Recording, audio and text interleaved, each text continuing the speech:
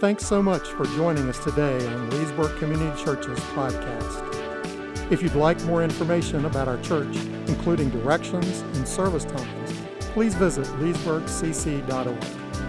On our website, you can also find notes and daily devotionals based on this teaching. Thanks again for joining us, and we hope you like today's message. We have been spending our time in Ephesians chapter 1. And before I get to that, I need to move this table up just a bit here. Get it a little more up front. Problem is we got this little cup here.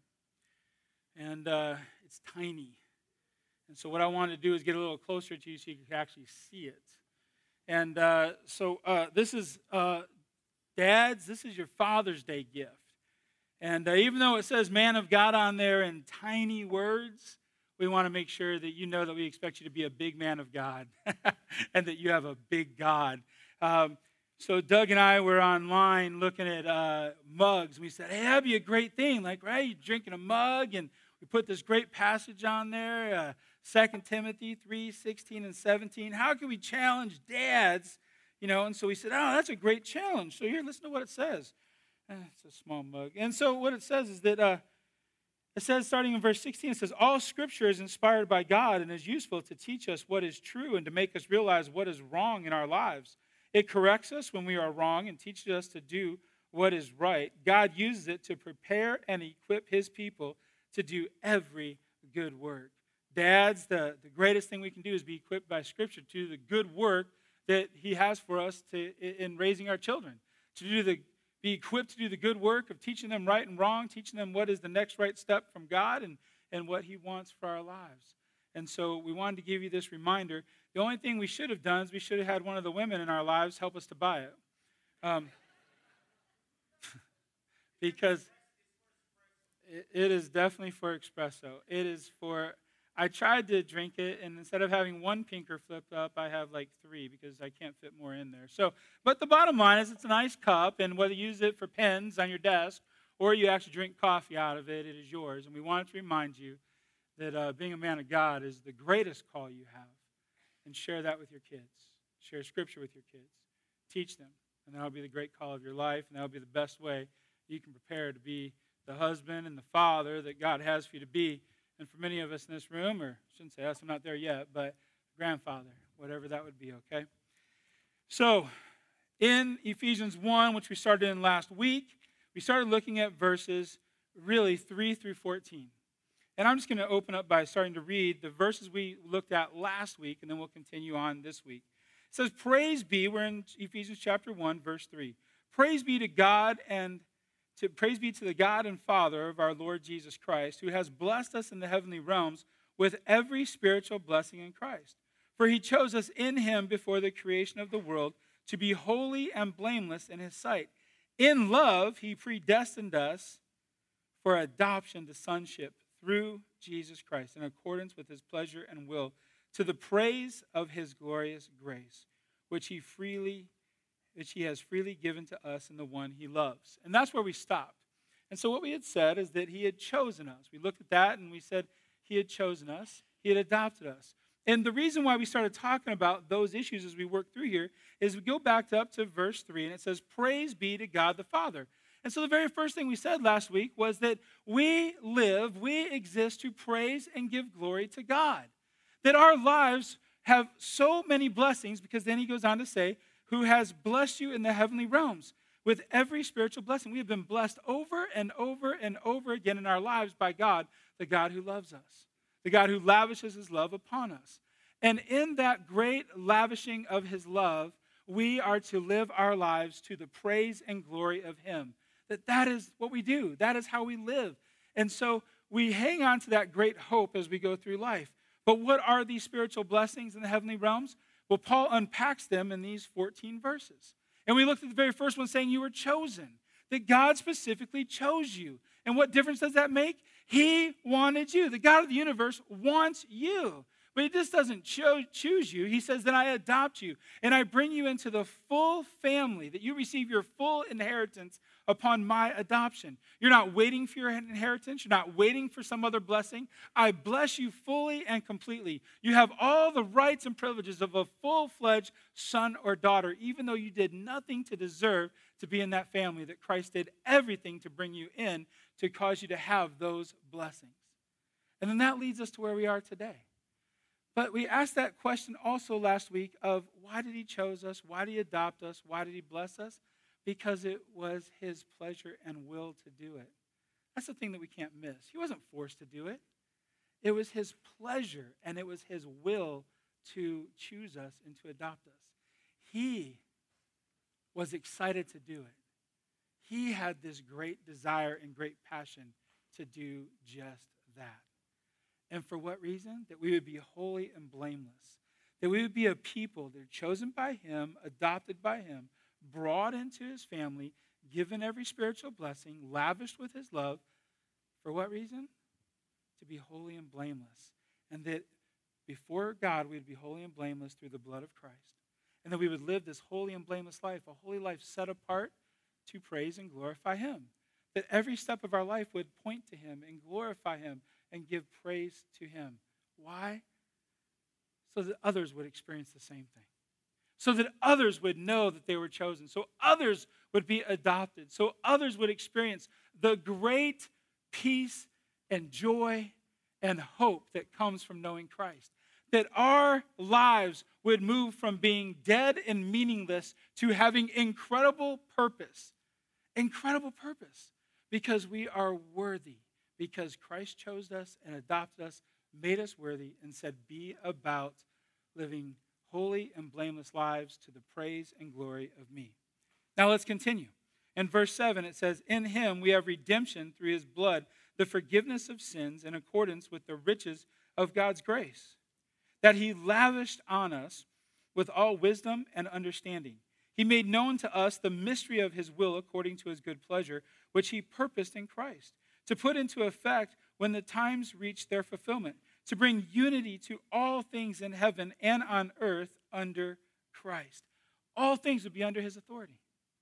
In him we were also chosen, having been predestined according to the plan of him who works out everything in conformity with the purpose of his will, in order that we who were first to put our hope in Christ, meaning the Jews, might be for the praise of his glory. And you also were included, that is the Gentiles, in Christ when you heard the message of truth, the gospel of your salvation. When you believed, you were marked in him with a seal, the promised Holy Spirit, who is a deposit guaranteeing our inheritance until the redemption of those who are God's possession, to the praise of his glory. Notice how it ends right back there. To the praise of his glory. Why do we live? For the praise of his glory. We often ask that question, don't we? What is the reason we exist? What is our purpose? Why are we here? And that question is asked in all sorts of circles. It's a part of all sorts of research and all sorts of polls. What do people say? And we try to find if there is a link to that answer and the way people live their lives, how they have, whether they experience depression or sicknesses or anything else. Is there a link between purpose, existence, and their answers? And there's always a link. There's always a link. Listen to this for a second and tell me what kind of life this leads to. You ready? It says that in a poll that was done a few years ago, over 60% of Americans said the reason for their existence, enjoyment and personal fulfillment. You ever had a day that wasn't too joyful? You ever had a day that wasn't too happy?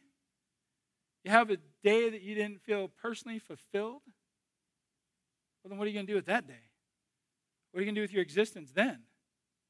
Well, how are you going to answer that question when that starts to happen day after day, or week after week, or month after month, or year after year? How do you answer that question, the reason why you're here, the purpose of your life? What do you do with that? If the only reason we live, if 60% of all Americans said, the reason I live, the reason I exist, is for personal fulfillment and enjoyment. Now, as Christians, Christ followers, ones who live in Christ, the ones who follow Scripture, the ones who have been chosen, adopted, redeemed, forgiven, we would have a different answer. The problem is in this poll, we didn't have a different answer. In this poll, over 50% of all Christians, all those who are Christ ones, had this to say. The reason for their existence is life's enjoyment and self-satisfaction. Life's enjoyment and self-satisfaction. For those who follow the Word of God, that is contrary to the Word of God. That answer is absolutely contrary. We live to the praise and glory of God, not to the praise and glory of ourselves. Now, that doesn't mean there's not going to be happy moments. That doesn't mean there's not going to be exciting moments. That doesn't mean that we are not going to have a life that is fulfilled. Remember, Jesus said that he came to give life and give it abundantly. There would be incredible purpose in our life because it's not just in this moment. We have purpose for eternity. But so many Christians are still living for self-fulfillment, self-gratification, and for the happiness of the moment based upon their feelings. And Paul here is saying, we exist and live for a different reason. We exist and live for a different reason. So let's get back to the passage. He continues in verse 7 where he says, in him we have redemption through his blood. Matthew 20:28 speaks of the same thing. Just as the Son of Man did not come to be served, which would be self-gratification, but to serve and give his life as a ransom for many. In 1 Peter 1:18 and 19, it says, for you know that it is not with perishable things, such as silver or gold, that you were redeemed. Here it comes now. From the empty way of life handed down to you from your ancestors, but with the precious blood of Christ, a lamb without blemish or defect.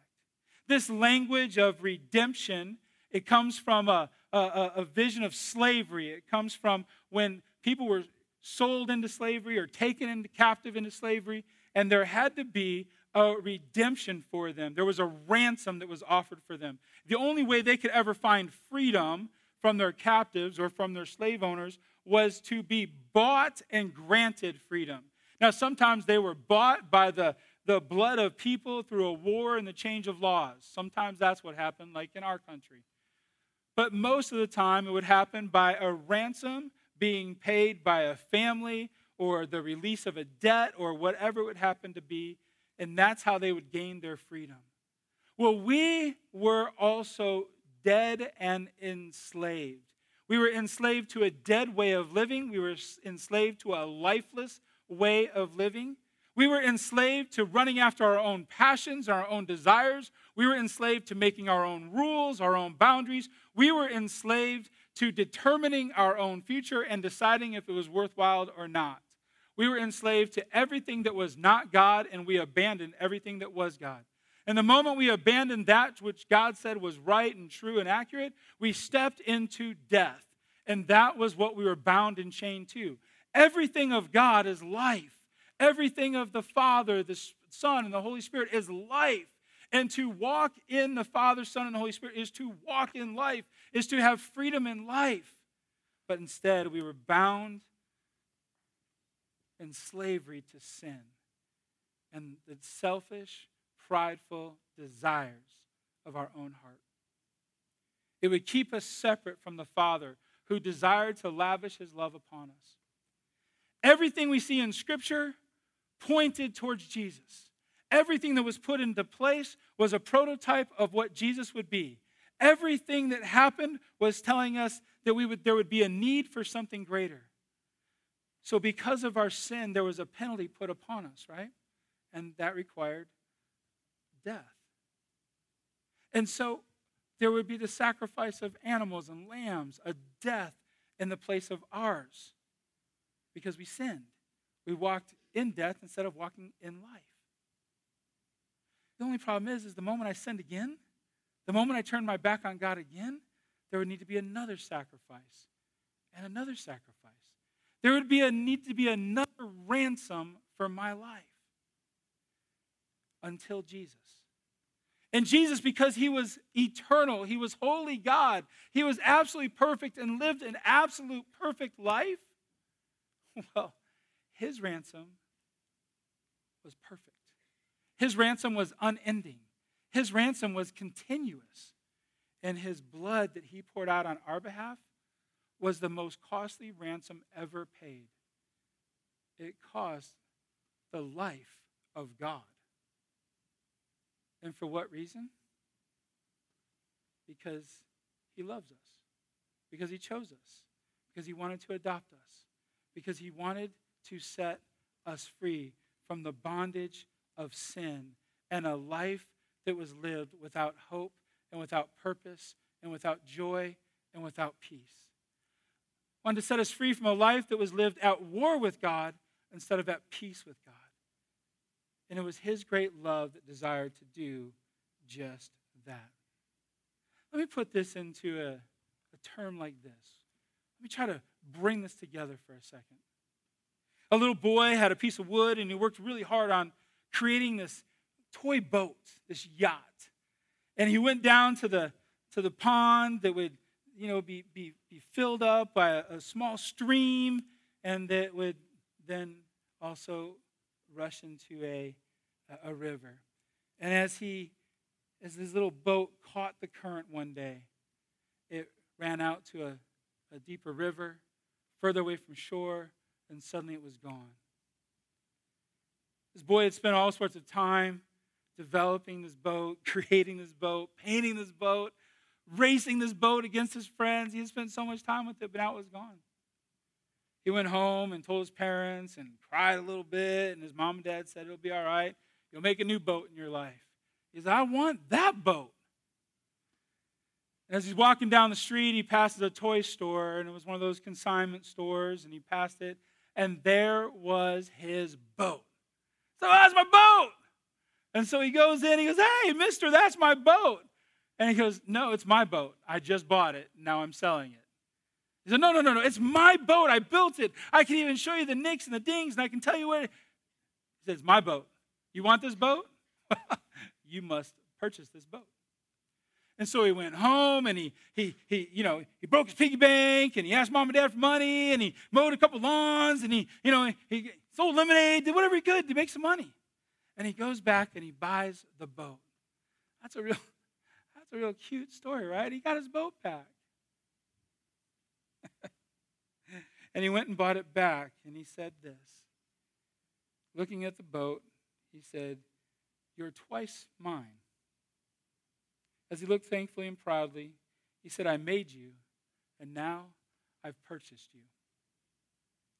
That's what Christ did. He made us to be in relationship with him. He made us to live a life of great purpose with him. He made us to know the fullness of his love and his relationship. He made us that way. And we went astray. We got lost on this journey. And so he took it upon himself to cast his own blood on our behalf to purchase us back.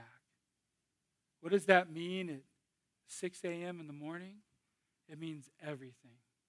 It means you are valuable enough to the King of Kings, the God of the universe, that he would purchase you back. It means you are no longer a slave to the evil desires that lurk within us. You are no longer a slave to living a life that hurts people or runs over people or ignores people or having a purposeless life.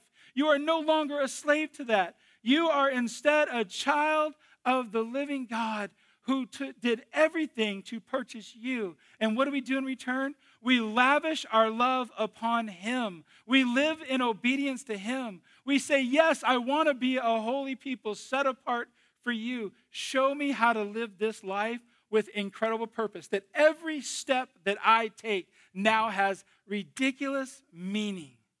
And I want you to show me what that meaning is. We are forgiven. It would be good enough for him just to purchase us back. But he didn't just purchase us back. He forgave us. He forgave us from walking away. He forgave us from what our sins are today. And he forgives us for what our sins are tomorrow. Listen to what it says at the end of verse 7. For the forgiveness of sins, which is why he was ransomed, in accordance with the riches of God's grace that he lavished upon us. This idea of the richness of God's grace being lavished, it means the abundance of his grace, the whole of his grace. It means an unending act of forgiveness. What have you done in the past that has been against God? It was forgiven. What did you do today that was against God? It is forgiven. What is coming up in your future that it is forgiven? You never again, now we will because it's the right thing to do in a relationship, but you never again have to go to God and say, Lord, forgive me, for you have been forgiven. For his grace and his mercy and his forgiveness covers all of our sins, covers the whole of our life from before Christ until the death in this land. Right? It covers it all. That brings incredible freedom and knowledge. You never again have to live thinking, will God forgive this? Can he really use me because of what I've done? Can he use me even though I said this and did this? Will he still work in my life because I did this or did that? Will he still restore relationships? Will he still use me because I am this type of person and I did this? Or I've been trying to live well and right and holy and blameless, but today I did this. Those words and those thoughts never again have to enter your mind or your mouth. For the richness of God's grace has been lavished upon you. He has forgiven everything, past, present, and future. Will we go to him and ask forgiveness? Yes. Why? Because that's the right thing to do in a relationship. When I have been offensive, when I have failed, I go to somebody and say, please forgive me. I go to God and say, I have not walked well with you. I have sinned against you. I've walked my own way. And he says, what? You're forgiven. Because you have always been forgiven. And now our relationship is moving forward again.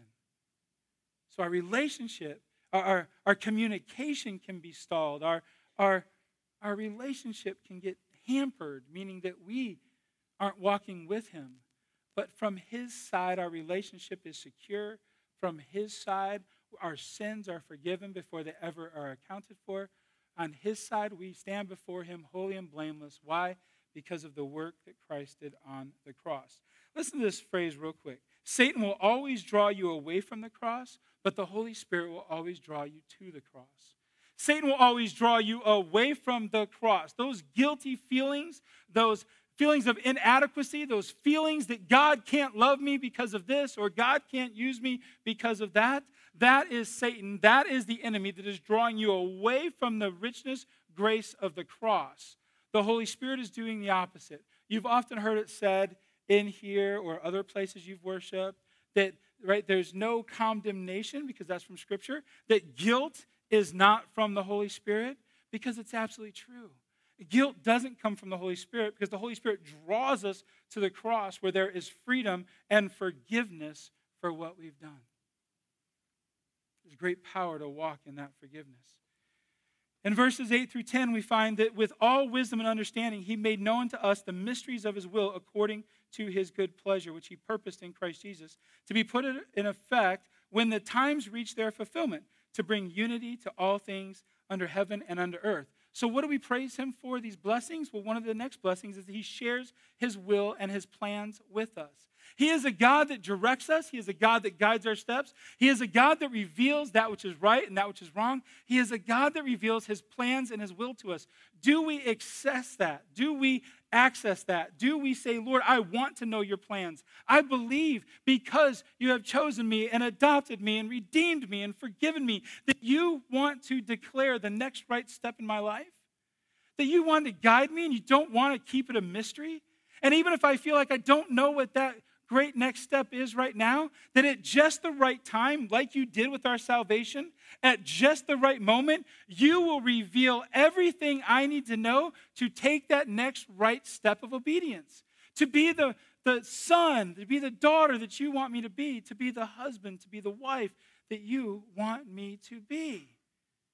Do you believe that? Because it has been given to you. Not only did he reveal his good will and purpose in how he was going to bring salvation about, but every day he reveals his good will and purpose. You are a child of God that he says, I have something created just for you. I have that which I want you to do today. To live in praise and glory to him, that our steps would point others towards him, that a life living holy and blameless would bless the people around us, and all people would praise God because of the praise on our lips as he guides and directs each step. You are never living in the dark. In Christ, you live in the light. Do you feel like you walk through life sometimes in the dark? I don't know what the next right thing to do is. I don't know what that looks like.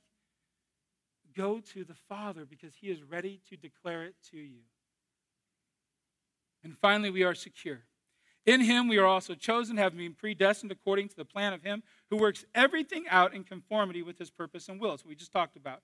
In order that we who were first should put our hope in Christ, that would be the Jews. To what reason? The praise and glory of God. And that you also were included when you heard the message of truth, the gospel of your salvation. Now some would have said during that time, only the Jews could receive this salvation and not the Gentiles. And Paul is making sure that we understand that it is salvation is for all people, for those that are chosen by God, for those that are adopted, for those that are forgiven, for those that are redeemed, for those that can know his will and understand it. All people are chosen to be in him, right? All people can be accepted into his grace. He died and did all of that, whether it was Jew, whether it was Gentile, whether it was Greek, whether it was Roman, whether it was slave, whether it was free, whether it was male, or whether it was female. He did it for every person, every one of us. He made that available so that there was no one that could come against them. There was no one that could bring heresy into their life. There was no one that could continue to say, as they were saying, well, hey, Gentile, you don't have access to God. And he's saying, no, the very blood of Christ covers all of that and now makes us one new people under Christ, unified in him. And then this is what it said. When you believed, you were marked in him with a seal, the promised Holy Spirit, who is a deposit guarantee our inheritance until the redemption of those who are God's possession. All throughout Scripture, we see different ways that his people have been marked and set aside for him. We see that they were marked through circumcision in the Old Testament. That would be the physical acknowledgement of who his people are. That would be the physical mark on their body that these were God's people. These were Yahweh's people set aside for him. And to many, it would shake fear in their lives as the circumcised men would show up to battle and they would say, "Oh, hey, whoa, that's Yahweh's. Those are Yahweh's people." And in fact, they wouldn't even use the name Yahweh. They would say, that's the God of Abraham, Isaac, and Jacob.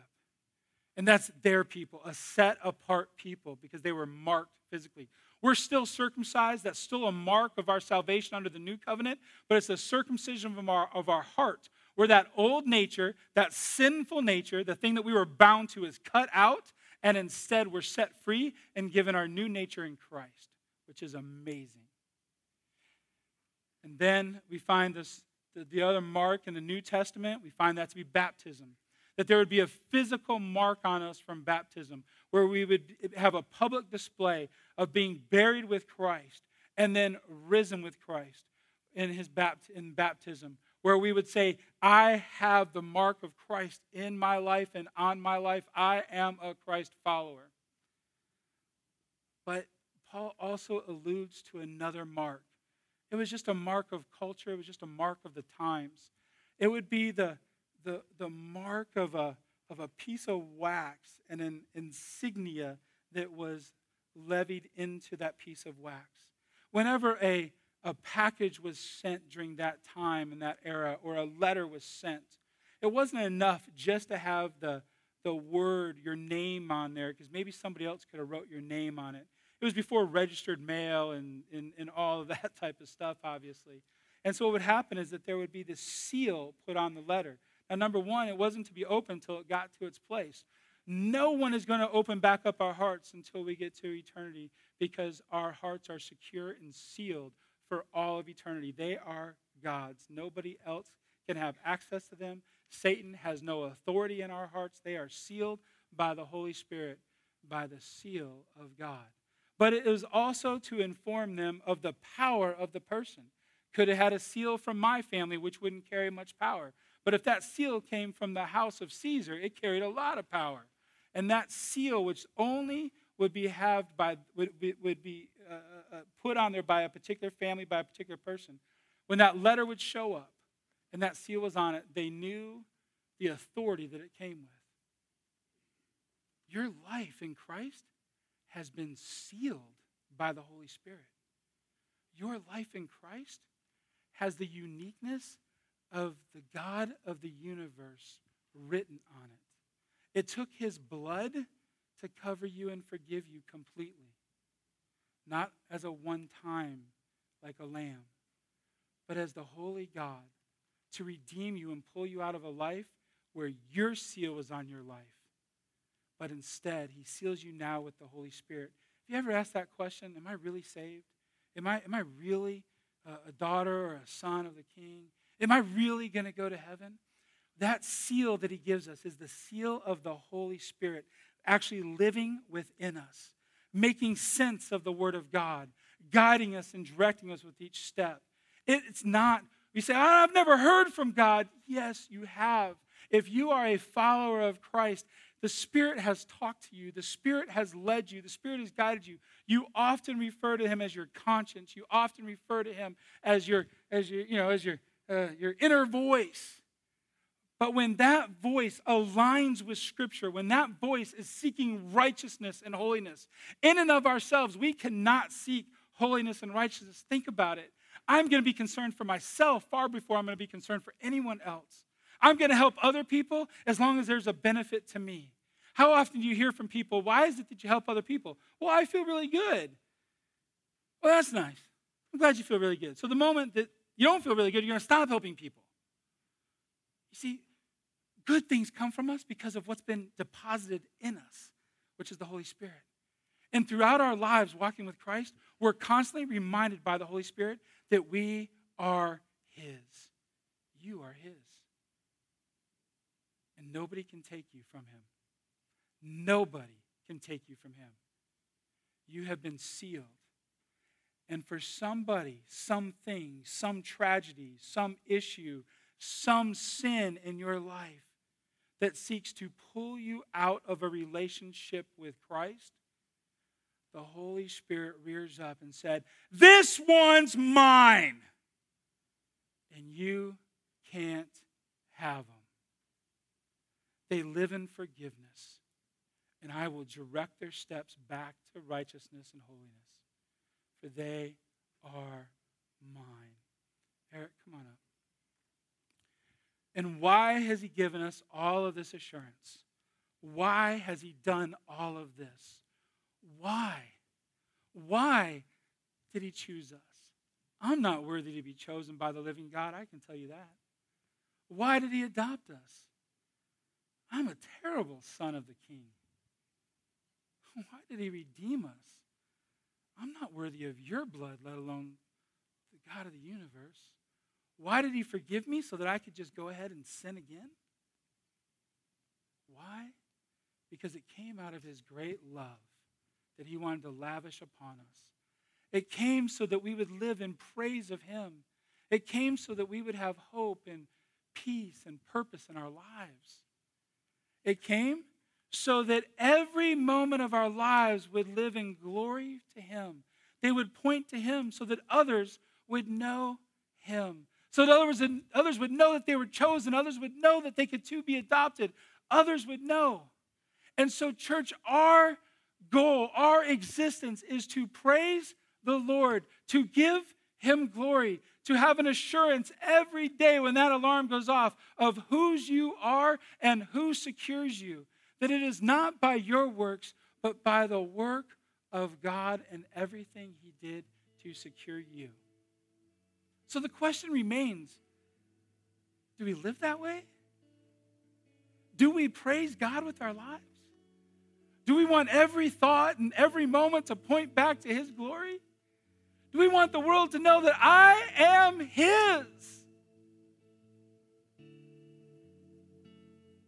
How are you going to live your life? Paul's saying, we don't exist for self-gratification. We don't exist for self-fulfillment. We exist to glorify God. And may that be the song of our hearts. May that be the cry of our voices.